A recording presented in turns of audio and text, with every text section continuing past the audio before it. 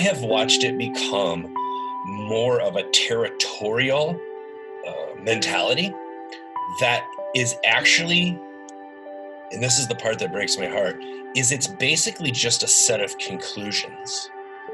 Right. And even if you're evangelical, right, that's your family, or that's the way that you identify, and you come to different conclusions, you're out. And it's the tricky thing is when something becomes a set of conclusions, then people aren't as interested in the journey that you went on, the process, the questions, the hermeneutical lens. It is, did you come to the same conclusions? You're listening to the Theopoetics Podcast. I'm your host, Tim Burnett, and my conversation today is with Bo C. Sanders. Bo is a practical theologian pastoring an interactive church in Portland, Oregon, after leaving his evangelical heritage. Bo did his PhD work at Claremont School of Theology and is a professor, podcaster, and blogger who's inhabiting a new parish model of church for the 21st century. He's a postmodern critical race theorist who's passionate about innovating theological concepts and engaging new ideas to bring a constructive voice to the theopoetic conversation. Bo also happens to be a dear friend of mine. And in this episode, Bo and I discuss his recent public exit from evangelicalism and how he is adapting church for the 21st century. We talk about how critical theory has widened and transformed his own theological perspective, what this new approach means for those who are in spiritual migration, and how this constructive posture is creating new possibilities for communal religious life today. For more information about our sponsors, ARC, visit artsreligionculture.org. Thanks for listening.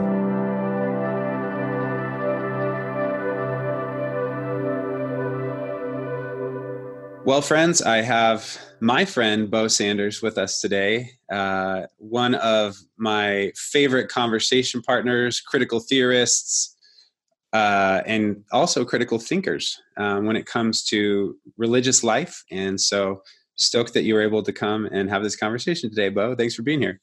Thank you for the invite. I have been looking forward to chatting with you. You know, I haven't had a chance to really debrief this development with anybody. And so I'm really looking forward to this on a personal level.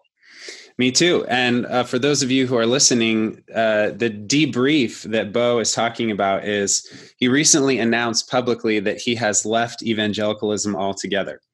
And although I'm sure there have been parts of you who might have left it a long time ago, this very public-facing announcement is what we are referring to. And so before we jump into that, Bo, why don't you tell us a little bit about who you are, where you come from, what you're up to in the world, so that we can get a little bit of a frame. Yeah, I grew up a Billy Graham style evangelical. My mom and dad were in ministry with the Free Methodist, and which will become important later. And then when I was in high school, we moved up to Saskatchewan, Canada, and switched over to a group called the Christian and Missionary Alliance, which I ended up when I got my own call to ministry, getting ordained with. And I was with them until 2008. I had been pastoring in upstate New York and helping start a new church up there, and started getting curious about some of the changes I saw going on in culture and specifically within Christian religion. The one that got me the most was, you know, I had been trained at the Billy Graham School of Evangelism. I was an apologist, right, in the typical sense of the Ravi Zacharias, Josh McDowell model of explaining the faith in sort of a rationalistic way. But I noticed that something had changed in culture after 9/11, around 2005. I started really noticing that everyone younger than me was asking very different questions than everyone older than me. And I was in this weird sort of line. So I decided that, in an evangelical church, you don't have to have a master of divinity to be a pastor. And so I decided that I wanted to go get my master's and study some stuff and think about some stuff in a bigger way. I just felt like my Bachelor of Biblical Studies from a small liberal arts Christian college wasn't really, hadn't prepared me for. And it wasn't anybody's fault. It's just, I think something had shifted in culture. And I wasn't prepared for it. I didn't know even how to think about it. Not only were the questions different, no one seemed to be interested in my prepared answers. anymore. Yeah. And so I moved from upstate New York and Saratoga out to Portland, Oregon to go to George Fox Seminary. It's a great experience. I ended up writing my master's thesis with Randy Woodley in contextual theology, which is an interesting stepping stone because from a missionary background, it basically was about how missionaries translated the gospel into their new context. And it really gave me an understanding of language and translatability that ended up becoming what you and I are going to talk about today, but just in like a seedling form. Yeah. So then I decided I wanted to be a professor. So I moved on to Claremont to continue my education. And then my dream came true. And I actually got to come back to Portland last year and be a professor at the seminary that I had gotten my master's. And so I came back as a visiting professor of theology, and it was an amazing experience. There were a lot of things going on that year. It was an election year, if you remember, 2016 being quite contentious. And Yeah, I recall that. and I was off Facebook and all social media that year. So that was an interesting experiment for me to sort of secondhand experience everybody's angst and anxiety and agitation. So that was a really wild time. But the other thing is that the seminary was going through some changes, and they changed their name to Portland Seminary. And that set off some very interesting conversations, both about a concern by some more conservative evangelicals that the seminary was becoming liberalized and identifying with Portland, which is, very liberal place. Yeah. But also some people who were concerned about the opposite thing, which is distancing ourselves from sort of our evangelical heritage. So we dropped George Fox, the Quaker thing from the name. We dropped evangelical, and we moved into a geographic or regional understanding. And that was all happening at the same time that the curriculum was changing too. And so I just got to see all of these massive shifts all happening at the same time, and just realized that in the 10 years since I sort of really identified as in that evangelical tribe, that not only had I migrated pretty far into this theopoetic, more open-ended understanding of the faith and expression of that faith, but that evangelicalism had gone a little bit in the opposite direction and had become a little more entrenched, a little more concrete and wooden, a little more defensive and possessive and territorial. And the gap had gotten quite large. Yeah. So I still had some commitments. I used to teach at a seminary back east in New York every year, and I still was teaching a little bit out here. But as those things came to an end, I just realized that the energy that it takes to translate what I had been learning and seeing in faith communities, the energy that it took to translate that for people who were operating in a sort of a different operating system was a huge expenditure of energy, and it had stopped bearing much fruit. Yeah. Because just by the nature of the changes that had happened, I really realized that it was taking more energy for me to bridge the gap, and the people on the other side weren't that interested in what I was selling. Sure. So, I mean, this migration that you're naming and the questions that the people you were ministering to were carrying, and also this internal movement in yourself as your education moved you further and further away from evangelicalism. I call this phenomenon the Craigsit. It's this mass migration of people moving this Western form of Christianity in the form of evangelicalism, and are moving to a new place, and yet many of them are carrying more questions than they are answers. And so, as you have announced this now publicly, we're calling this your sort of exit interview from evangelicalism. So I'm curious, before we hit on all the points of critique and the points of difference, and where you're moving in your more constructive approach now, I wonder what the gift of evangelicalism was for you in that period of your life, or in that point in your journey when you did identify as that. And then what sort of weaknesses did you start to see as you began to migrate? Wow. I had no idea this was going to be so fun. So a generous reading of sort of evangelicalism's upside is that, historically it has been about certain things. A lot of people like to quote Bebbington's research on specifically British evangelicalism, and it has some tie-in with the American expression. But the thing I loved is that it truly does value Scripture in a way. I mean, some might say it overvalues it, but you know what? It actually is a life-giving discipline and praxis to be engaged in Scripture when you think that the divine is revealed in Scripture, or that God speaks even through the words of Scripture. It creates a hunger and a desire in you, and that you almost can't get enough. And so you do, whether it's morning devotions, you listen to it on tape, you go to Bible study in the evening, you make sure that you find a church that nourishes you and feeds you the word. Like, it really is, it prioritizes that Scripture in a way that's formative. So it not only forms you as a person in your character, but it informs your perspective on the world. It's a very powerful lens through which you view nearly everything. Absolutely, yeah. So that's really life-giving. The other thing is that, it's very Christocentric. And so actually some might say overly so, in that, like, I have a whole commentary series from the founder of the Christian Missionary Alliance that shows how Jesus can be found in every verse of the Bible, from the beginning of Genesis to the end of Revelation. You can find Jesus everywhere. Yeah. And it's a dangerous, sort of replacement theology for any of our Jewish friends who are listening. Yep. And so, but they are very Christocentric. And so it's why, like, you can be singing a song at an evangelical worship service about nearly anything, and the cross will suddenly show up. It's not an Easter story at all. Yeah. But the cross is so central to every understanding of everything from marriage to finances to community service and everything in between. So, things like that, it really, for me, was a tremendously valuable thing. I am not a pious person. So the external boundaries of sort of that do this and don't do this worked for me as a young person, because I think without that external regulation, I really could have made a mess of my life in a pretty horrendous way.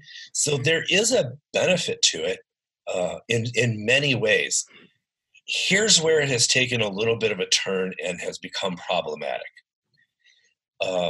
I have seen it migrate in the last 20 years from being something that we might call a center set, where it's focused on something particular and it draws towards that, to being much more of a bounded set that has a definite boundary and gatekeepers. Yeah. And I have watched it become more of a territorial mentality that is actually, and this is the part that breaks my heart, is it's basically just a set of conclusions. Right. And even if you're evangelical, right, that's your family, or that's the way that you identify, and you come to different conclusions, you're out. And it's the tricky thing is when something becomes a set of conclusions, then people aren't as interested in the journey that you went on, the process, the questions, the hermeneutical lens. Did you come to the same conclusions?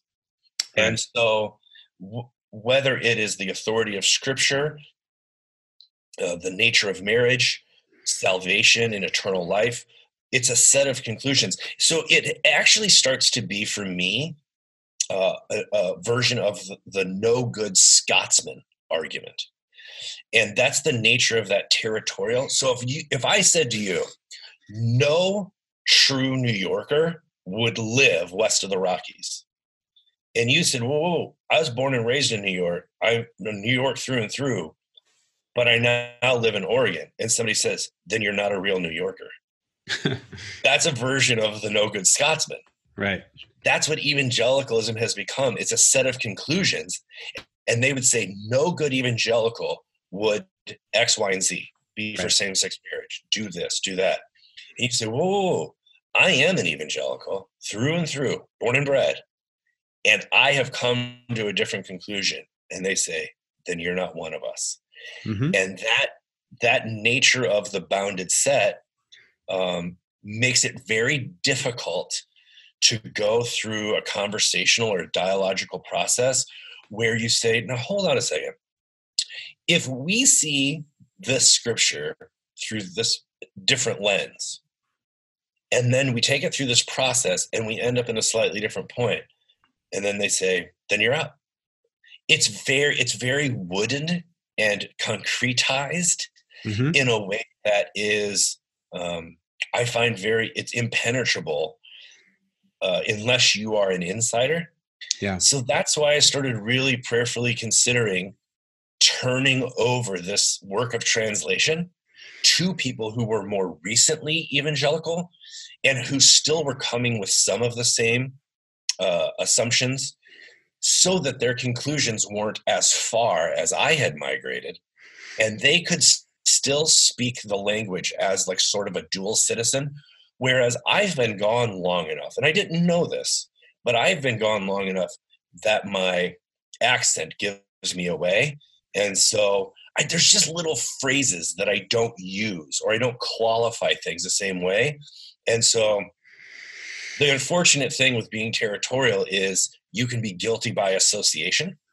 Yeah. And so I started to notice that I must, to them, they didn't know what to call it, but that I must smell liberal or dangerous or progressive. Right. They don't know the box. They don't know what to call me, but that's the best of their other language. Yeah. And so they could smell me coming. They could sense that I was not a native anymore. I was foreign to this way of thinking, and that I actually was endangering the camp by my presence. Yeah. There's a nervousness that sets in because there's so much at stake. Yeah.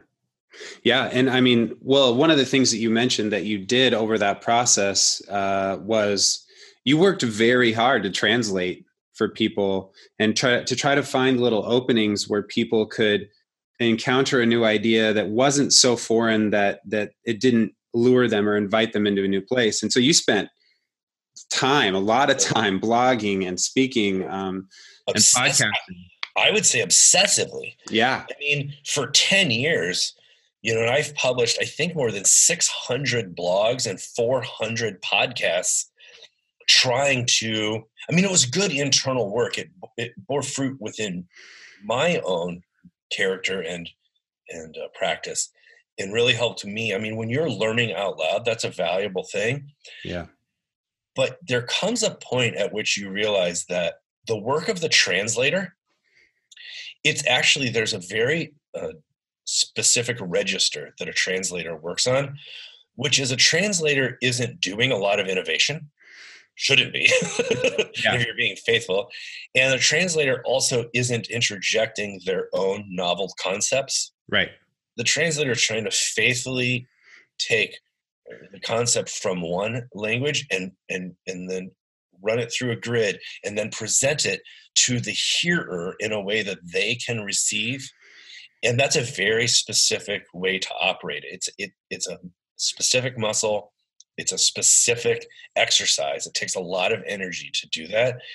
And there just came a point at which I realized this is taking a lot of time, A, and B, it's not bearing that much fruit. And so I said, I think that there are those who can do this better than I can. Sure. But there's also something I can do, which is this theopoetic thing that you and I are so fascinated with. Yeah. There's a thing that I can do, a song that I can sing. Yeah. That seems to be a unique, or at least a rare song. Yeah. Yeah. And I feel this deep calling, this music that plays within me. Mm-hmm. And I couldn't take the resources. I couldn't put the time into my artistry to do this thing that was being called out of me. Right. Because so much of my time was translating ideas from one person to another person, I was never speaking with my own voice, not as much as the song was welling up inside of me. Right. So one of the things that you named in, some of those fissures in evangelicalism that started to crack, is this idea that it moved to a sort of bounded set mentality, which, and you even mentioned sort of the territory that they guard in that regard. And this idea of territoriality. My friend David Moore, who was on the podcast a couple of episodes ago, he speaks of that as a sort of Anglo male disease of territoriality and the ways that it can be colonizing. And so as you sensed this movement in evangelicalism to start to, instead of gardening and planting, be guardians and guarding this bounded set, I think part of what I hear in your heart of taking 10 years of translation is this idea that the catalyst of Jesus, in your own maybe pastoral sensibility or your own care for your tribe that was, he does the opposite of territoriality. He does the opposite of exclusion. He's a model, I think, in the Christian faith for what hospitality, what this sort of new innovative song that's coming up in you, offers us. And so what I hear in you saying that I was spending all this time translating is really that you're trying to commit to a deeper level of hospitality, to try to welcome people on this migration or on this journey. And it's come to a point now where you realize that this song that's been welling up with you that might be a little bit more constructive or innovative is really now what you want to spend your time singing. And so one of the things that I wanted to ask you about as we make this shift, in kind of talking about where you are now, is really, I know that for you, critical theory was an influence in your life in deconstructing some of your evangelical sensibilities. And so I'm curious how, as you engage that in your graduate program, that changed your modality or your methodology, and then how that has helped you deconstruct and then also led you to a place where you're now wanting to offer something new to your religious community. Oh man, that's such a fun thing to talk about. So I'll tell you how it started, and then I'll tell you the misstep that I had and how that helped me to come back to where I am now. I had to circle around. So it started with really simple things like, almost 15 years ago, I read What Would Jesus Deconstruct by Jack Caputo. Yeah. That's where I first saw the sentence that Jesus was a theopoetics of the kingdom, that he was a theopoetics of God. And, as somebody who's really drawn to the theologic and the logic part of that, to hear the poetic nature of that, if Jesus is the word of God, which is what scripture says, then in what way does God speak to the world and in history? And you start to see that it's not all the mechanized logic, the mathematics, right, of a constitution or a how-to manual. Or you start to see that God is a poet of the world, as one of our favorite authors would say.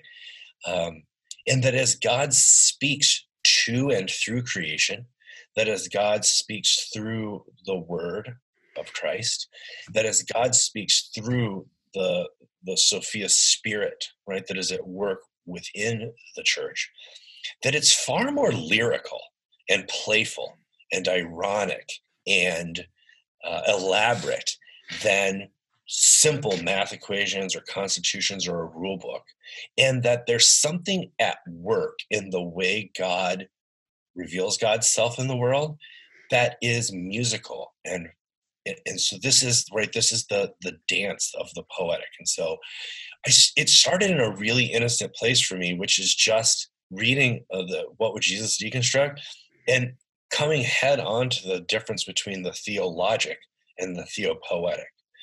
And it's one of those things that once a simple idea like that gets in your brain, it's sort of like a magnet, and it starts picking up scraps of other things that have just been laying around that are drawn to it.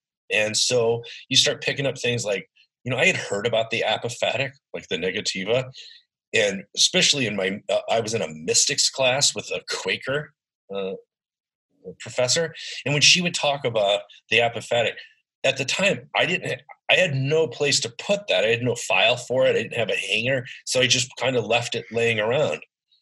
But it was later that I found that, it all of a sudden it stuck.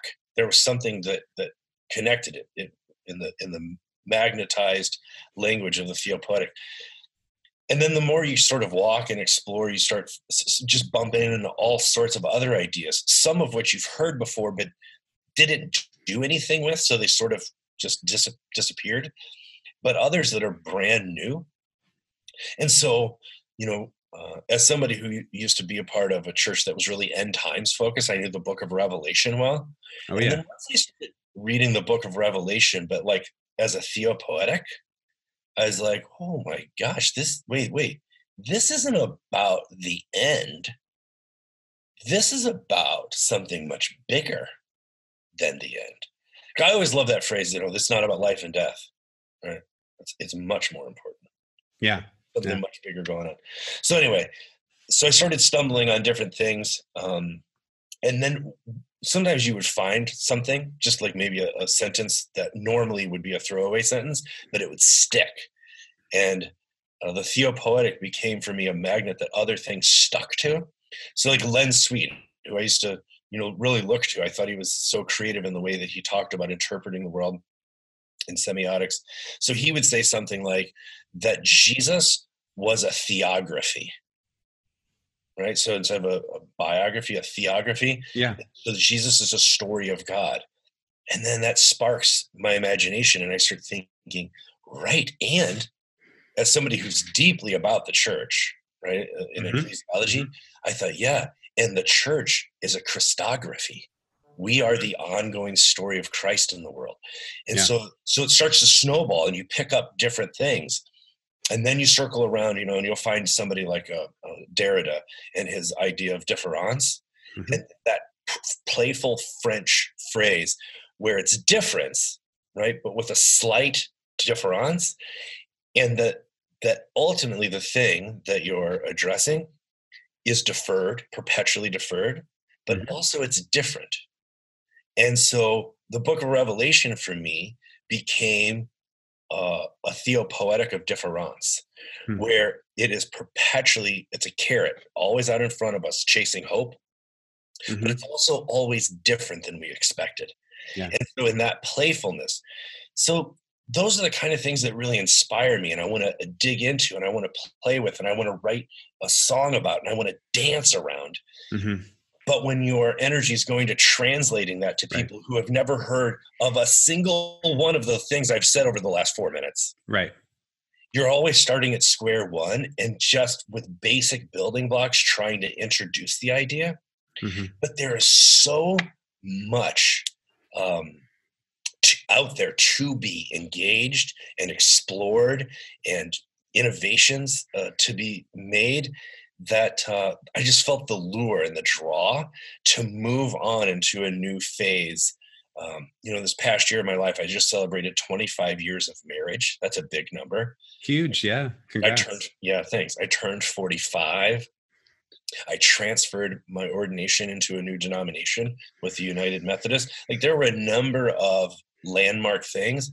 And I just came to a point where I said, I'm not a young man anymore. No one talks about me as a young, thinker or young. Right. I'm sort of in the middle. And I really embraced this idea of moving into the second half of life. Yeah. And as I really prayerfully thought about what I wanted the second half of life to be, I just realized that it was time to say goodbye and to start putting more of my energy into the artistry that I felt called to, and to try and orchestrate and sing a song that might inspire someone to dance. Yeah, that's beautiful. I mean, that's alluring, that invitation. So as we move in the conversation, to asking you more about this new place that you are in this new, more expressive, poetic leadership style that you're embodying. I wonder if you have thought through this question here. I want to know if you were able to name in your own journey some of the pillars that fell as you deconstructed. I know that many people who listen to the podcast and are listening to podcasts like this are post-evangelical or migrating in some way, shape, or form. So for you, as you think about those ideas or those doctrines or those even ecclesial realities that you moved on from in your own deconstruction process, what were some of those points that these ideas fell in their fortitude and then you had to move to somewhere new? Yeah. Have you traced that map yet? I had a very distinct advantage over most people that I know who have gone through the deconstruction process or have migrated away from their faith of their younger self, in that I had discovered the work of Paul Ricoeur. And his concept, he has many good concepts, but his concept of the surplus of meaning was one of the best things I just feel so fortunate to have found it early in my journey. It's like a knapsack that you can carry other concepts around in.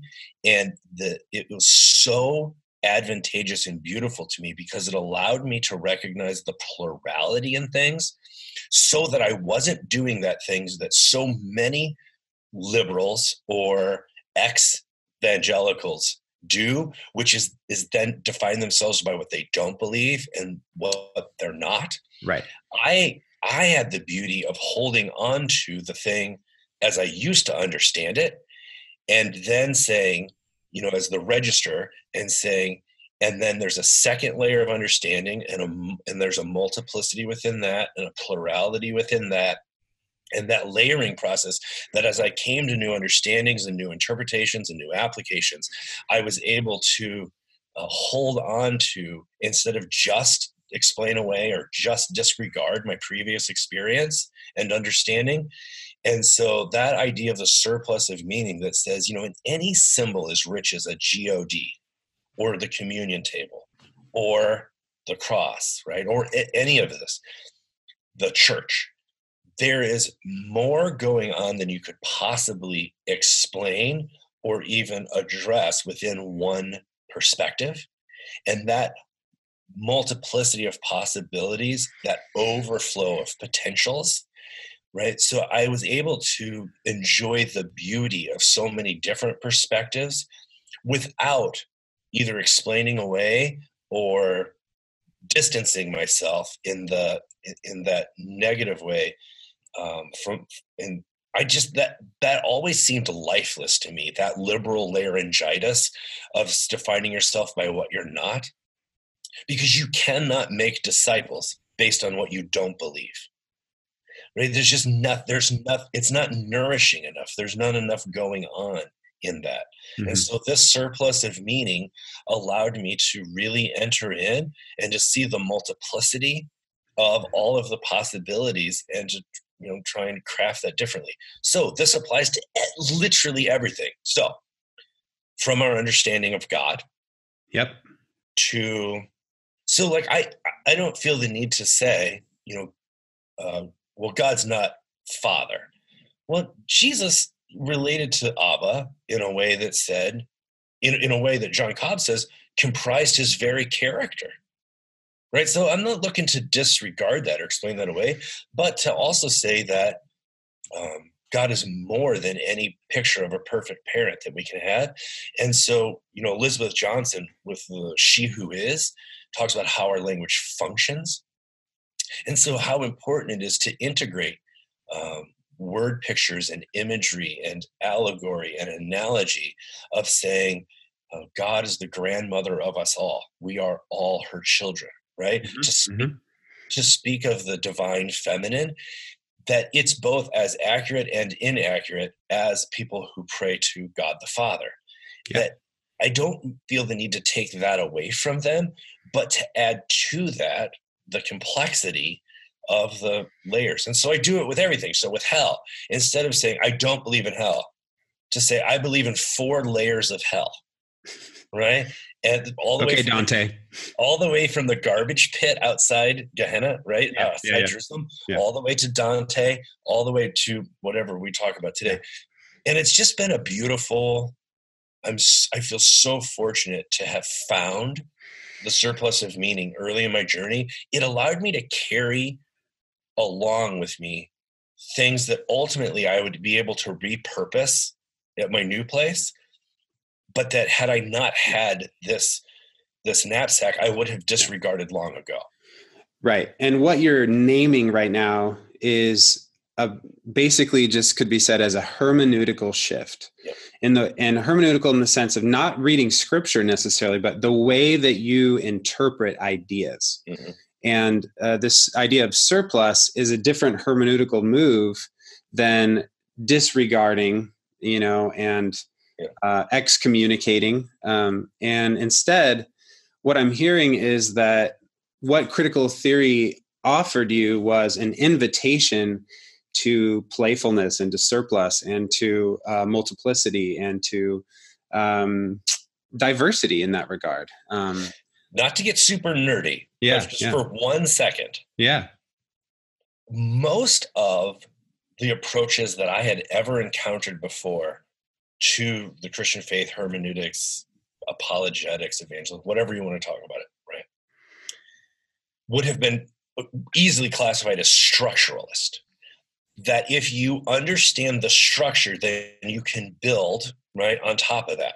And so it was a building block approach, if you want to call it that, a mechanized approach, formulaic, however you want to break that down, but it would be classified as structuralist.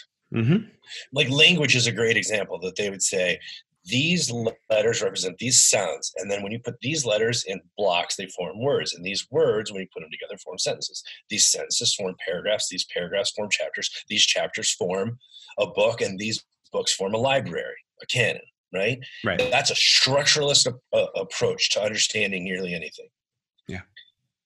The beauty of the time that we live in is that the structuralist institutions are slowly being abandoned or being recognized as ineffective. The infrastructure is crumbling, whether it's our denominations or our democracy, our economics, our theologies. We live in a time of massive change. Liquid, some people would call it fluid. But the permission to become post-structural is an enticing and I would say seductive call. Yeah. Because when you start to see the flaw, there's something attractive about explaining things in a structural way, a very mechanistic, formulaic. Yeah. And then once you get that set, then you can say, all right, hold on. If this is the structure, the nature of how this thing works, then how could we mess with it or twist it or play with it and order it, right, in a different way? How could we subvert it and interrogate it? Could we use it for something else, right? Yeah. And so that permission to go, to make, some people call it the linguistic turn, but to go that post-structural route is the move from the theologic, which is structuralist usually, systematic theologies, to more constructive approaches that are found in a post-structural way of saying there's something organic, life-giving, holistic, emergent that is available to us once you move past the structural approach to explaining everything by its smallest component parts. Yeah. And, so putting this idea of, let's see, we've talked about deconstruction, we've talked about critical theory, we're now talking about post-structuralism, which structuralism could also be talked about as propositional thinking, rationality, logic, all of these synonyms that we talk about. So when we apply this conversation about post-structuralism to the evangelical construct, or we would say the evangelical structure, one of the things I've observed in my own migration out of that place is, for me, I think that this playful hermeneutics that we're talking about of possibility and poetics and in surplus. For me, I think that the card that is pulled that makes the house of cards fall is the authority of Scripture. And you mentioned it earlier. Yeah. In the again, the structural functionality of the way that works for evangelicals, because if you go playful with your understanding of hermeneutics and how you apply it to how you interpret the Bible, all of the other ideas that are built on the biblical authority of attestation of God and Jesus and the work of the cross and the things you've said, they all fall too. And then you have to sort of re-engage them with that curious and, curious and sort of playful mind that you are talking about. So I wanted to name that just because I think people, who are migrating these days get lost in the chaos of this deconstructive moment. And even if they're not versed in the academic language of it, they sense it in the, this society of postmodernity that we live in. And on a societal level, they're sensing the unease, they're sensing the anxiety. And I think what I'm hearing in this invitation is that as that shift takes place, there's an invitation not to have to necessarily divorce yourself and walk away from the symbology of your sacred tradition, but instead to see that movement as an invitation to play with it and to hold it in a wider embrace and to actually maybe hold it with open hands and let a lot of it go, and see what emerges, like you said, in a Christian spirituality that could apply to this 21st century world. And so I just wanted to name that because for me, I think that is one of the keys that once that card gets pulled, the whole thing just comes into this, that deconstructive moment now affects or infects all of the Christian claims. And so I don't know if you have any comment on that or if you've experienced that to be true for you or if you would name it otherwise, but I'd be curious. I want to say thank you for providing the space for me to unpack this with you. I really feel honored.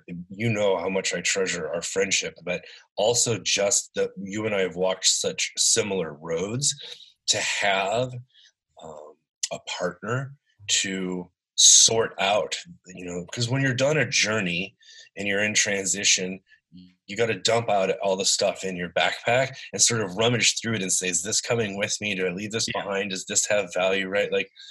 And so I just want to thank you for the space, because here's the thing. I haven't been able to get to the thing I most want to say. Yeah. I haven't been able. And so we're finally at the thing that I most want to say.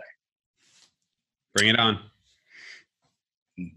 My biggest aha, my epiphany was that, to use a musical analogy, in the end, my primary concern is not getting people to understand a theory of music or to understand the different registers of melody and harmony and bass and timbre and right. That's hermeneutics. My goal in the end isn't to teach people how to interpret music or have a theory. My heart's desire is to help people play the song that is in their heart and to dance the perichoretic dance of the divine, to move in this space with God's presence and in other people in a way that makes the world a more beautiful place.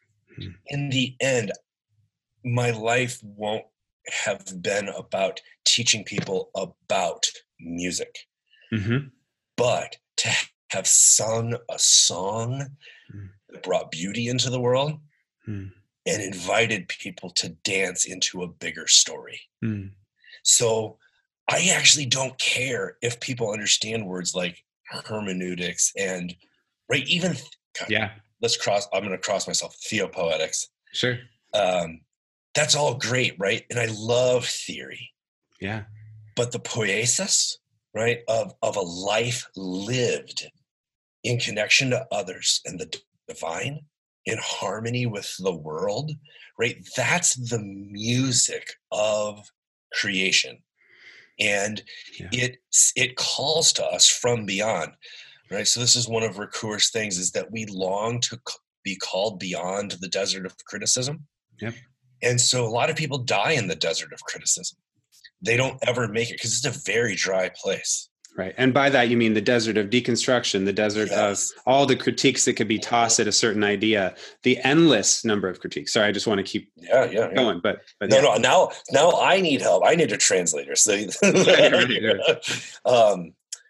and so the thing I most want, the reason it was so important for me to clear my desk and to get some new material on the desk, and, to get some different tools supplemented in, and to rummage through the basement to see if anything could be repurposed there, and to put out for free the stuff I was no longer going to use. Yeah.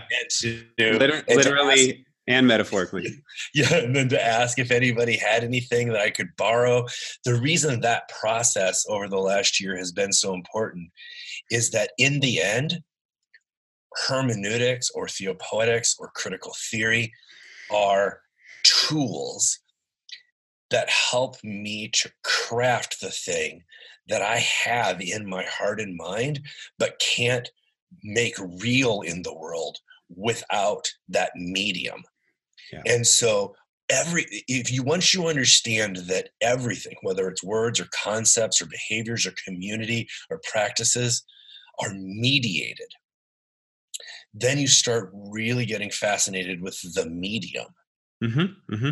And the medium is important because it's in being able to play an instrument in a way that allows you to express the notes and allows people to participate, to hear, to receive that invitation. It's evocative. Right. If you don't have that craft. So it's just a tool. All these things are just tools. Because ultimately, you know what would be amazing is if hundreds or even thousands of people began to sing the song of their heart, and then other people heard that song and they came and they danced into the perichoretic divine, mm-hmm. and no one knew what hermeneutics was. Yeah. And no one knew what difference was. Yeah. Right. They're just tools that help bring out. Right. Yeah. Yeah. And I'm thinking, as you're naming this wonderful and profound metaphor, of musicality, of performing, performativity of this, and not in a performance-based system, but in the sense of playing, being a player in an orchestra. Yeah. Or I can't help but think about, what role our religious language and our religious ideas and our doctrines play in that system that you're now inviting. And I'm curious, like, as you're talking about it, I'm thinking, well, it sounds like, you take the 10 central convictions of Christianity, you talk about God, you talk about Jesus, you talk about whatever. And you say, those are now not propositions to be deconstructed, but those become instruments, or they become, some sheet music, for you to learn as you're singing your own song. So how would you relate, like, the central ideas of, you're still a Christian minister, like, how would you relate the central ideas of Christianity to this new sort of musical moment of expressing the faith today? Mm-hmm. So really, it was sort of the final straw for me was when I discovered this concept of constructive theology that has started in the last, say, 20 or 30 years, that has embedded in it a critique of systematic theology, which is very industrial, mechanized, mm-hmm. and it's much more organic. And so it gives us permission to say, your concept of God might be much bigger than your understanding of pneumatology, the moving of the Spirit. Not all gears have to be the same size, and they don't all have to be calibrated to interact precisely. Some things are imprecise, And so this metaphor of the music, the musicality is, there are times where the bass line is going to take the lead, right, and provide the tempo and the pace and set the tone. There are times where different instruments are going to solo. There are times where voices and the melody or even the lyrics, right, are going to become important. So in that analogy of the different musical registers, there are times where your understanding of God or the divine, or let's say salvation, we're coming up on Easter, where your atonement theology, like, that's really important. It's a part of the song where you say, oh, they broke up. Like, the words actually matter, right? Yeah. You're listening to a song, you go, oh, I didn't know this was a breakup song, right? Yeah. Yeah. It's so peppy, and I didn't know it. So sometimes words really matter.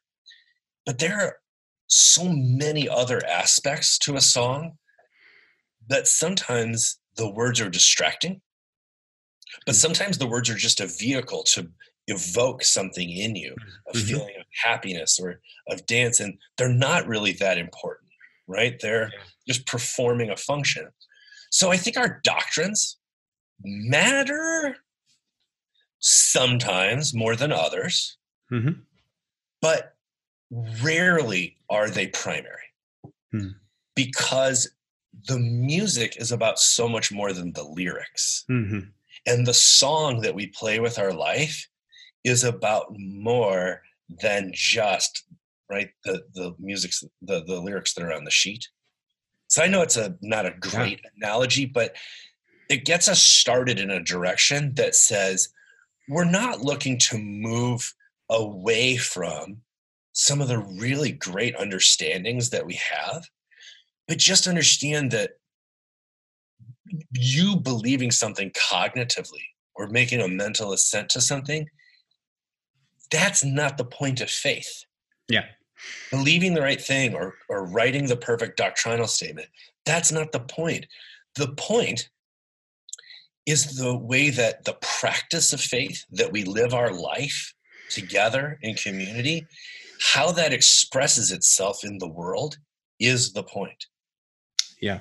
And it glorifies God, and it broadcasts the good news that God loves the whole world in a way that people receive that. They hear that song and they receive that as good news. Yeah. Then they can come as they are led to participate in that life of the divine.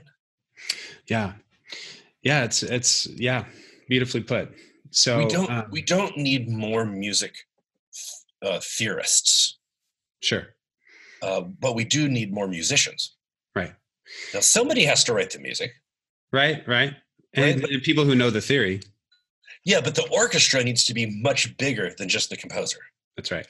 Yeah. So we all have different parts to play. But in the end, the goal isn't to get people to graduate from a class on musical theory. Well said.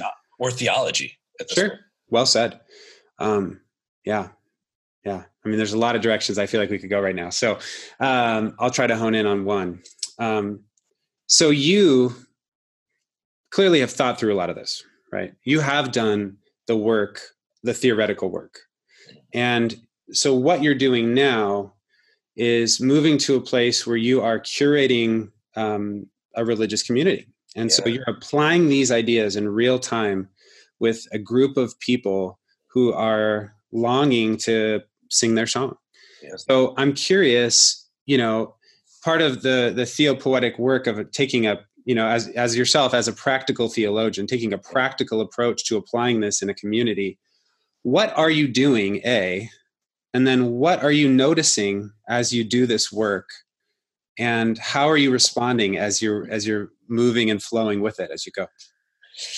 Oh man, I love my community so much. They have come with me in this sort of experiment. We're like a little bit of a laboratory where, we've changed everything from the shape of our furniture, the shape of the sanctuary, to the way we spend our morning together, to the themes that we focus on, who gets to talk, for how long, how the music punctuates the gathering. We've changed nearly everything, but we haven't simply thrown everything out. So, for instance, we've brought elements of Methodist form of worship, the liturgy, with us, and so we still have a call to worship, and we still have prayers of the people and passing of the peace and all of that stuff. Take up an offering, but we do it in a way that is integrated into the whole expression. It's not rote. It's not just endless parroting and repetition. It's almost like sampling. If you think about using with modern music, the ability to sample other songs and bring them in, whether it's the bass line or a hook. And so we almost sample from the tradition in order to make a song that is unique to us and expresses what's going on with us, so it's authentic to us. Yeah. So it's a permission, and we do that and for me, this is an actual ecclesiology. I used to call it Church 2.0. I now call it interactive church. Yep. But it is a way to do and be the church for the 21st century, and I love it because conversational community or interactive church, it requires that you have people of different generations. Mm-hmm. Right? Because you have to have those different perspectives. You have to have lifelong Christians and non-Christians, gay and straight, male, female, black and white. You have to have people who have kids, people who have never been married, divorced, widowed. You need people who are highly educated. You need people who aren't maybe that interested in education. You have to have people who make a good living, people who are struggling paycheck to paycheck, because it's in the interacting of those different elements that the music is made. Otherwise, you have a monotone expression. Right. And so it's in the diversity that the beauty comes, the texture is provided. It's messy. There is no doubt about it. But welcome to life. I mean, I have no interest in Sunday morning church being a little vacation for people from the chaos and the change of life, where they get to come and consume a religious experience of nostalgia that makes them, feel, and then they get a little break from their week before going back out. Like, if that's what this endeavor is, I have better things to do. I could make way more money doing something else. But for me, this is a calling, a sacred calling that for me to help facilitate the gifts and graces that people bring to the table, so that they contribute to what ends up being our expression with their experiences, their perspectives, their questions, their insights. And in all of that, the multiplicity, the diversity, the plurality, the surplus of meaning, to bring this full circle, is illuminated in a way that brings a fuller expression and a more beautiful texture to the way that we are in the world. Yeah. And so I feel honored to have found this little congregation who was willing to take a risk and to change things around and to change things up and to try something new. And not everything we do works. Some things just, they're like all experiments. We try and learn from those things that don't work. But most of the time, because of the richness of what people bring in their contribution, we all leave the morning better than we came in. And then we're doing this week after week. And in that practice, I'll even call it praxis, which is thoughtful practice. We are being formed. And so, there's a whole bunch of fun words that we get to throw around. Yeah. Well, I mean, one of the things I wanted to note from what you just shared was that in that embrace of the plurality of your community, like you said, all the, the differences there that are welcome in the conversation, You used the word that there's a formational element, but I think what you're doing there is creating an environment of possibility for a deeper transformation in and through contact with another, and if you have that sort of monolithic, like you said, the whole community is comprised of one demographic of person. What is spiritual formation? What is transformation in that setting? I think the call to the margins within Christianity, the call to embodiment, and to this theopoetic movement toward a new way of embodying the faith. The environment that you're creating is actually providing space for this possibility for a deeper transformation than would be possible in Church 1.0 or consumer church or whatever you would name that. Performance church. Yeah. Performance church. Yeah. So I just wanted to name that. I think that's really beautiful work, and it's meaningful, and it's crucial work at this time. You have just given me a gift, by the way. So I am a Trinitarian through and through. As a hyper-theist, we joke. I am a Trinitarian. Yep. And I always note when I find a third, because I don't like the either or, the binary, the dualism. Yeah. I always note when I find a third. And I always talk about how this way of being and doing church, it forms us and informs us. But you just gave me transform. Yeah. Now I have my triplet. Yeah. And now I can put them in that perichoretic formulation and let them dance with each other. So you've just given me a gift. Thank you. Well, inadvertently, you're welcome. Yeah. You have opened up a new possibility for me.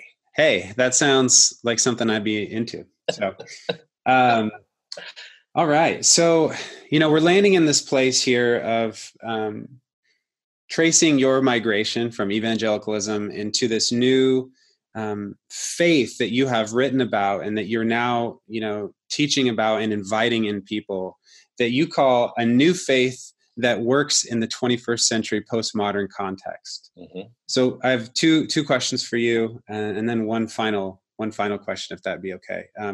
First one is, Bo, you used to be evangelical. What are you now? And the second part of that question is, what is this new faith that works in the 21st century postmodern context? Wow. You couldn't email me those ahead of time, so I could put you on the spot. So I could sound prepared. Right. No, that's amazing. So I used to be evangelical. What am I now? The reason that is such a funny question is because when you are comfortable with labels, right? If that's something that you've been conditioned to look for and groomed and socialized to think in labels, when you start to say, like, well, I don't like labels, right? Like that's always the joke, sort of the meme. But the labels do get trickier because you don't want to just be post something. Mm-hmm.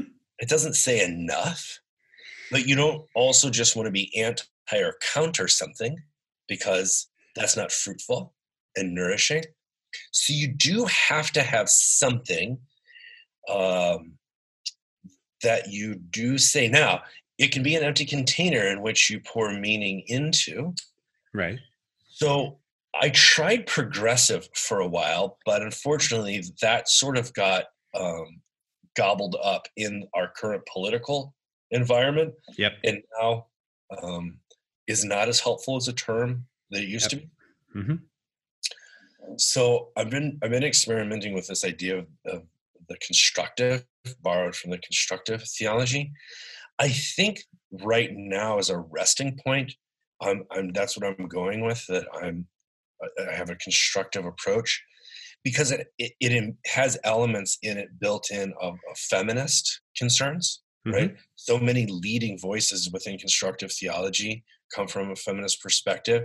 It has post-colonial critique and perspectives built into it. And all of those, it also has that post-structural hermeneutical camp that's doing the linguistic work of words. So for right now, I think my resting place, but I know it's just a campground. Like, I know I can't live here forever, but right now there's something attractive to me about that constructive approach, only because of the people who created it and forged it. It's what they have brought to the table that entices me. And I know that ultimately, I don't know that that'll be the home that I live in. Sure. But right now it is where I find myself. For now. Yeah. I hear that. So then what is this new faith that is working in the 21st century? The world that we live in is webbed. It is interwebbed. It's connected, but it's also very fluid. It's just the nature of the decentered, democratized, whatever you deconstructed, whatever words that you most resonate with. But the simple fact is, it is interactive and it's collaborative. And so part of the issue is that the old top-down hierarchical, even patriarchal institutions and mentalities remain. So they sort of hang around, and some of them are still really powerful and quite fortified at this point. But the emerging world is very much interactive and collaborative. So the theological process that we are in is dialogical. It recognizes just that essentially there has to be diversity, and that has to be a part of, right in the early whatever endeavor that we're taking off, and that has to be either the goal, the destination, or it has to be built in early to the DNA, or it's destined to fail. Yeah. But it's interactive. And so the nature of the interactive is that it's like jazz. There's an impromptu nature to it, right? It's not pre-scripted all the time. Yeah. There's an improvisation that happens. And so it is by nature a little bit unpredictable. Yeah. In the end, it's so much better, though, when you recruit, empower, facilitate, and release people to bring their insights and perspectives and experiences to the table. You end up with so much more data and goodness and fruit. You're all more nourished in the end. So the core conviction, though, however, just starts with, this cannot be centralized, and it can't be top down. There's that's the core conviction. Whatever else it is, it can't be those two things. Yeah. And then so everything else is, saying, okay, with what we've inherited, how do we get from where we are? Because none of us start with a blank slate. None of us start from square one. None of us start, right, with a blank check. How do we begin from where we are to get to where our heart most wants to be? And then that's the adventure. Yeah. That's the improvisation. You have to develop some skills in order to get there. I'm always telling people, just because you grew up on a farm doesn't mean you always have to be a farmer. Yeah. So you can develop different practices and mentalities and skills. Like, you can move to the shore and become a sailor. And you can actually take the old wood that used to be the barn. You don't need to build bigger barns, because we live in a pretty fluid time. And as the water rises, you might need to repurpose that wood into a ship. You may. Just because you were born on a farm doesn't mean you always have to be a farmer. I hear that. Yes. Okay. Awesome. So my last question for you, since this is your exit interview from evangelicalism, is, what are your last words? And I know you've left, again, this digital trail where you've said a lot of words, but I'm curious, as you're now, walking in this new place or new way, perhaps. Do you have any last words that you would give to the evangelical community?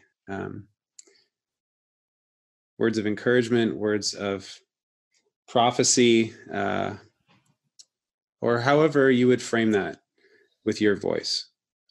I wish that my friends and relatives and compadres, I wish they could hear me say, you don't need to be afraid.